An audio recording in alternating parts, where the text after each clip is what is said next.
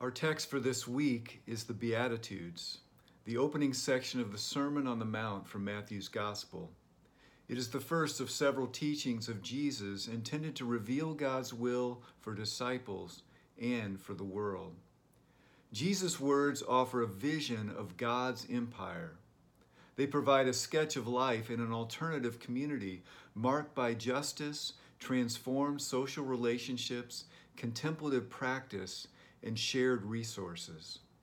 It's a radically new way of life, a life very different than that known under Roman rule with its vast discrepancies of wealth and great injustice.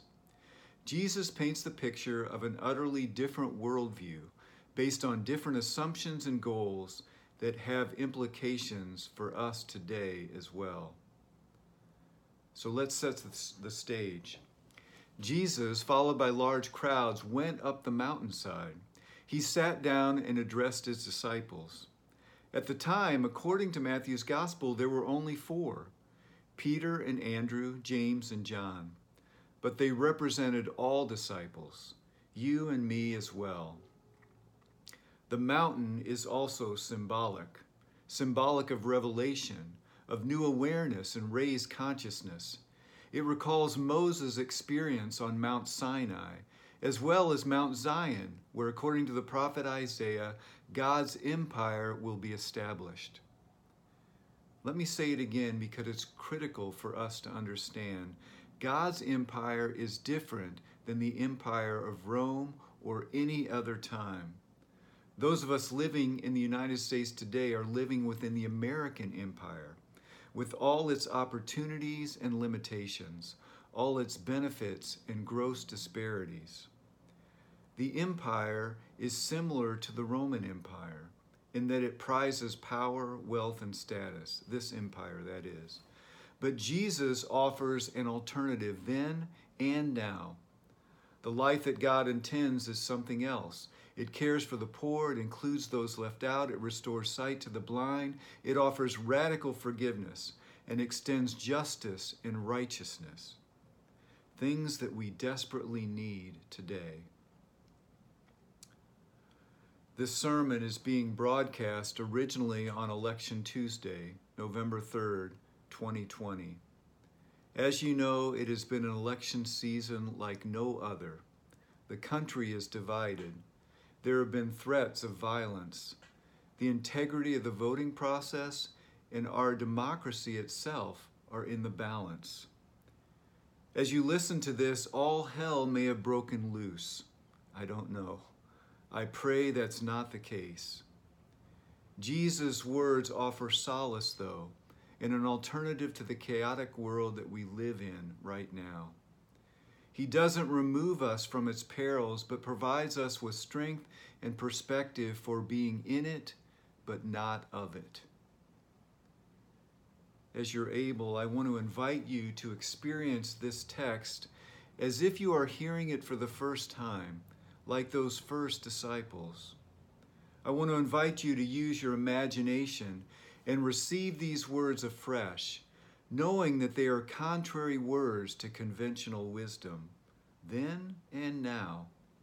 They are words of life given to those with ears to hear. To help us listen anew, I'm going to read from the Message, a contemporary translation of the text. In many ways, the words preach themselves, and I'll try to get out of the way so that can happen. The Beatitudes are simple blessings expressing that God's favor is found among the powerless and the poor, those without resources and options who yearn for God's empire and faithful intervention. Blessed are the poor in spirit, those who mourn, the meek, those who hunger and thirst for righteousness. The Beatitudes are first and foremost blessings promised by God to those who are already what the Beatitudes describe: meek, mournful, merciful, and they offer encouragement and reassurance to those people. The first disciples, who had just given up their careers and families and homes, must have heard these words as affirmation of their faithful decision. God was with them, Perhaps more importantly, they were finding that they were with God, there in the company of Jesus.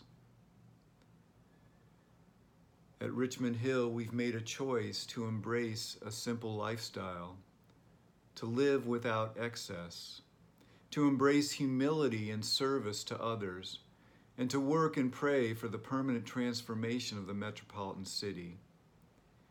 Even on our best days, it's hard to know if we're doing it right or well, or if it's making any difference. Yet our commitment to obedience and stability, however modest, continues. Our commitment to justice puts us in touch with those who are poor of spirit, humble of heart, and yearning for what's right to be done. Hopefully, we can begin to see ourselves in those descriptions too. Can you? The pandemic makes all of us vulnerable and gives us reason to be concerned for the sick and the dying. This election season has given us plenty of reason to weep and to long for reconciliation from all our divisions. And the continued systemic violence against black and brown bodies is an outrage that must change. Certainly, somewhere in all of that, we each have ample reason to mourn. We can each find something or someone to stand up for, and we can all find deep within ourselves a hunger and a thirst for righteousness. The Beatitudes assure us that God will not abandon us in such times or leave us hopeless. To the contrary, God's goodness turns on such things, offering an alternative. Those who mourn will be comforted. Those who are hungry will be filled. Those who are meek will inherit the earth. This is radical stuff. So if you can't see now, if you can hear it and even feel it for yourself, the blessing in Jesus' words. So I invite you to take a deep breath. You might even close your eyes for a time. Let go as you're able for the moment of the election and your hopes and fears connected to all of that. And imagine Jesus himself speaking to you plainly and clearly in words that you understand. You're on top of a mountain, away from the chaos below, your hectic life, whatever that may be, the contentious political climate that we're in at this time. And you're with other disciples. There are just a few, but like you, they've dropped their nets to follow Jesus and are in need of some reassurance. Listen. When Jesus saw his ministry drawing huge crowds, he climbed a mountain. Those who were apprenticed to him, the committed, climbed with him. Arriving at a quiet place, he sat down and he taught his climbing companions. This is what he said. You're blessed when you're at the end of your rope. You're blessed when you're at the end of your rope. With less of you, there is more of God and God's rule. You're blessed when you feel you've lost what is most dear to you. Only then can you be embraced by the one most dear to you. You're blessed when you feel you've lost what is most dear to you. Only then can you be embraced by the one most dear to you. You're blessed when you're content with just who you are, no more, no less. That's the moment you find yourselves proud owners of everything that can't be bought. You're blessed when you've worked up a good appetite for God. God's food and drink is the best meal you'll ever eat. You're blessed when you care. At the moment of being careful or full of care, you find yourselves cared for. You're blessed when you care. At the moment of being careful, you find yourselves cared for. You're blessed when you get your inside world, your heart and your mind put right. Then you can see God in the outside world. You're blessed when you get your inside world, your heart and your mind put right. Then you can see God in the outside world. You're blessed when you can show people how to cooperate instead of compete or fight. That's when you discover who you really are and your place in God's family. You're blessed when you can show people how to cooperate instead of compete or fight. That's when you discover who you really are and your place in God's family. You're blessed when your commitment to God provokes persecution. The persecution drives you even deeper into God's kingdom. Wow. You're blessed when your commitment to God provokes persecution. The persecution drives you even deeper into God's kingdom. Not only that, count yourselves blessed every time people put you down or throw you out or speak lies about you to discredit me. What it means is that the truth is too close for comfort, and they are uncomfortable. You can be glad when that happens. Give a cheer even. For though they don't like it, I do. And all heaven applauds. And know that you are in good company.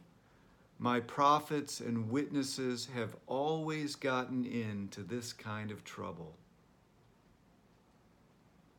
Know that you are in good company. My prophets and witnesses have always gotten into this kind of trouble. Okay. Do you hear the reassurance in those words? God is encouraging us right here and right now. The God life, the life we know in Christ, is a different life than what most of the world is open to. Once we have a taste of it, it is our responsibility to extend it to others. So like those first disciples, we have to come down from the mountaintop. Life can't be lived up there. It's lived down here and out there, of course. But we come down with renewed confidence and the guarantee of Jesus' words that when we're at the end of our rope, there is finally room for God. That when we are content with who we are, we find we have everything we need. That when we care, we are cared for. How might that help us in these days, weeks, and months ahead, in these uncertain and contentious times? We are those who know that God's empire is different. That what God wants for the world is so much more than what currently is. We know that even when the world is hard and harsh, we are not alone. We are in good company with God's prophets and witnesses. They face similar things, and they remain faithful. That's our call too, to remain faithful and engaged, committed to God and the things of God, things like righteousness and peace, mercy and justice. Now is not the time to get lost in a sea of despair, but to remain hopeful and even optimistic. God will have the final say.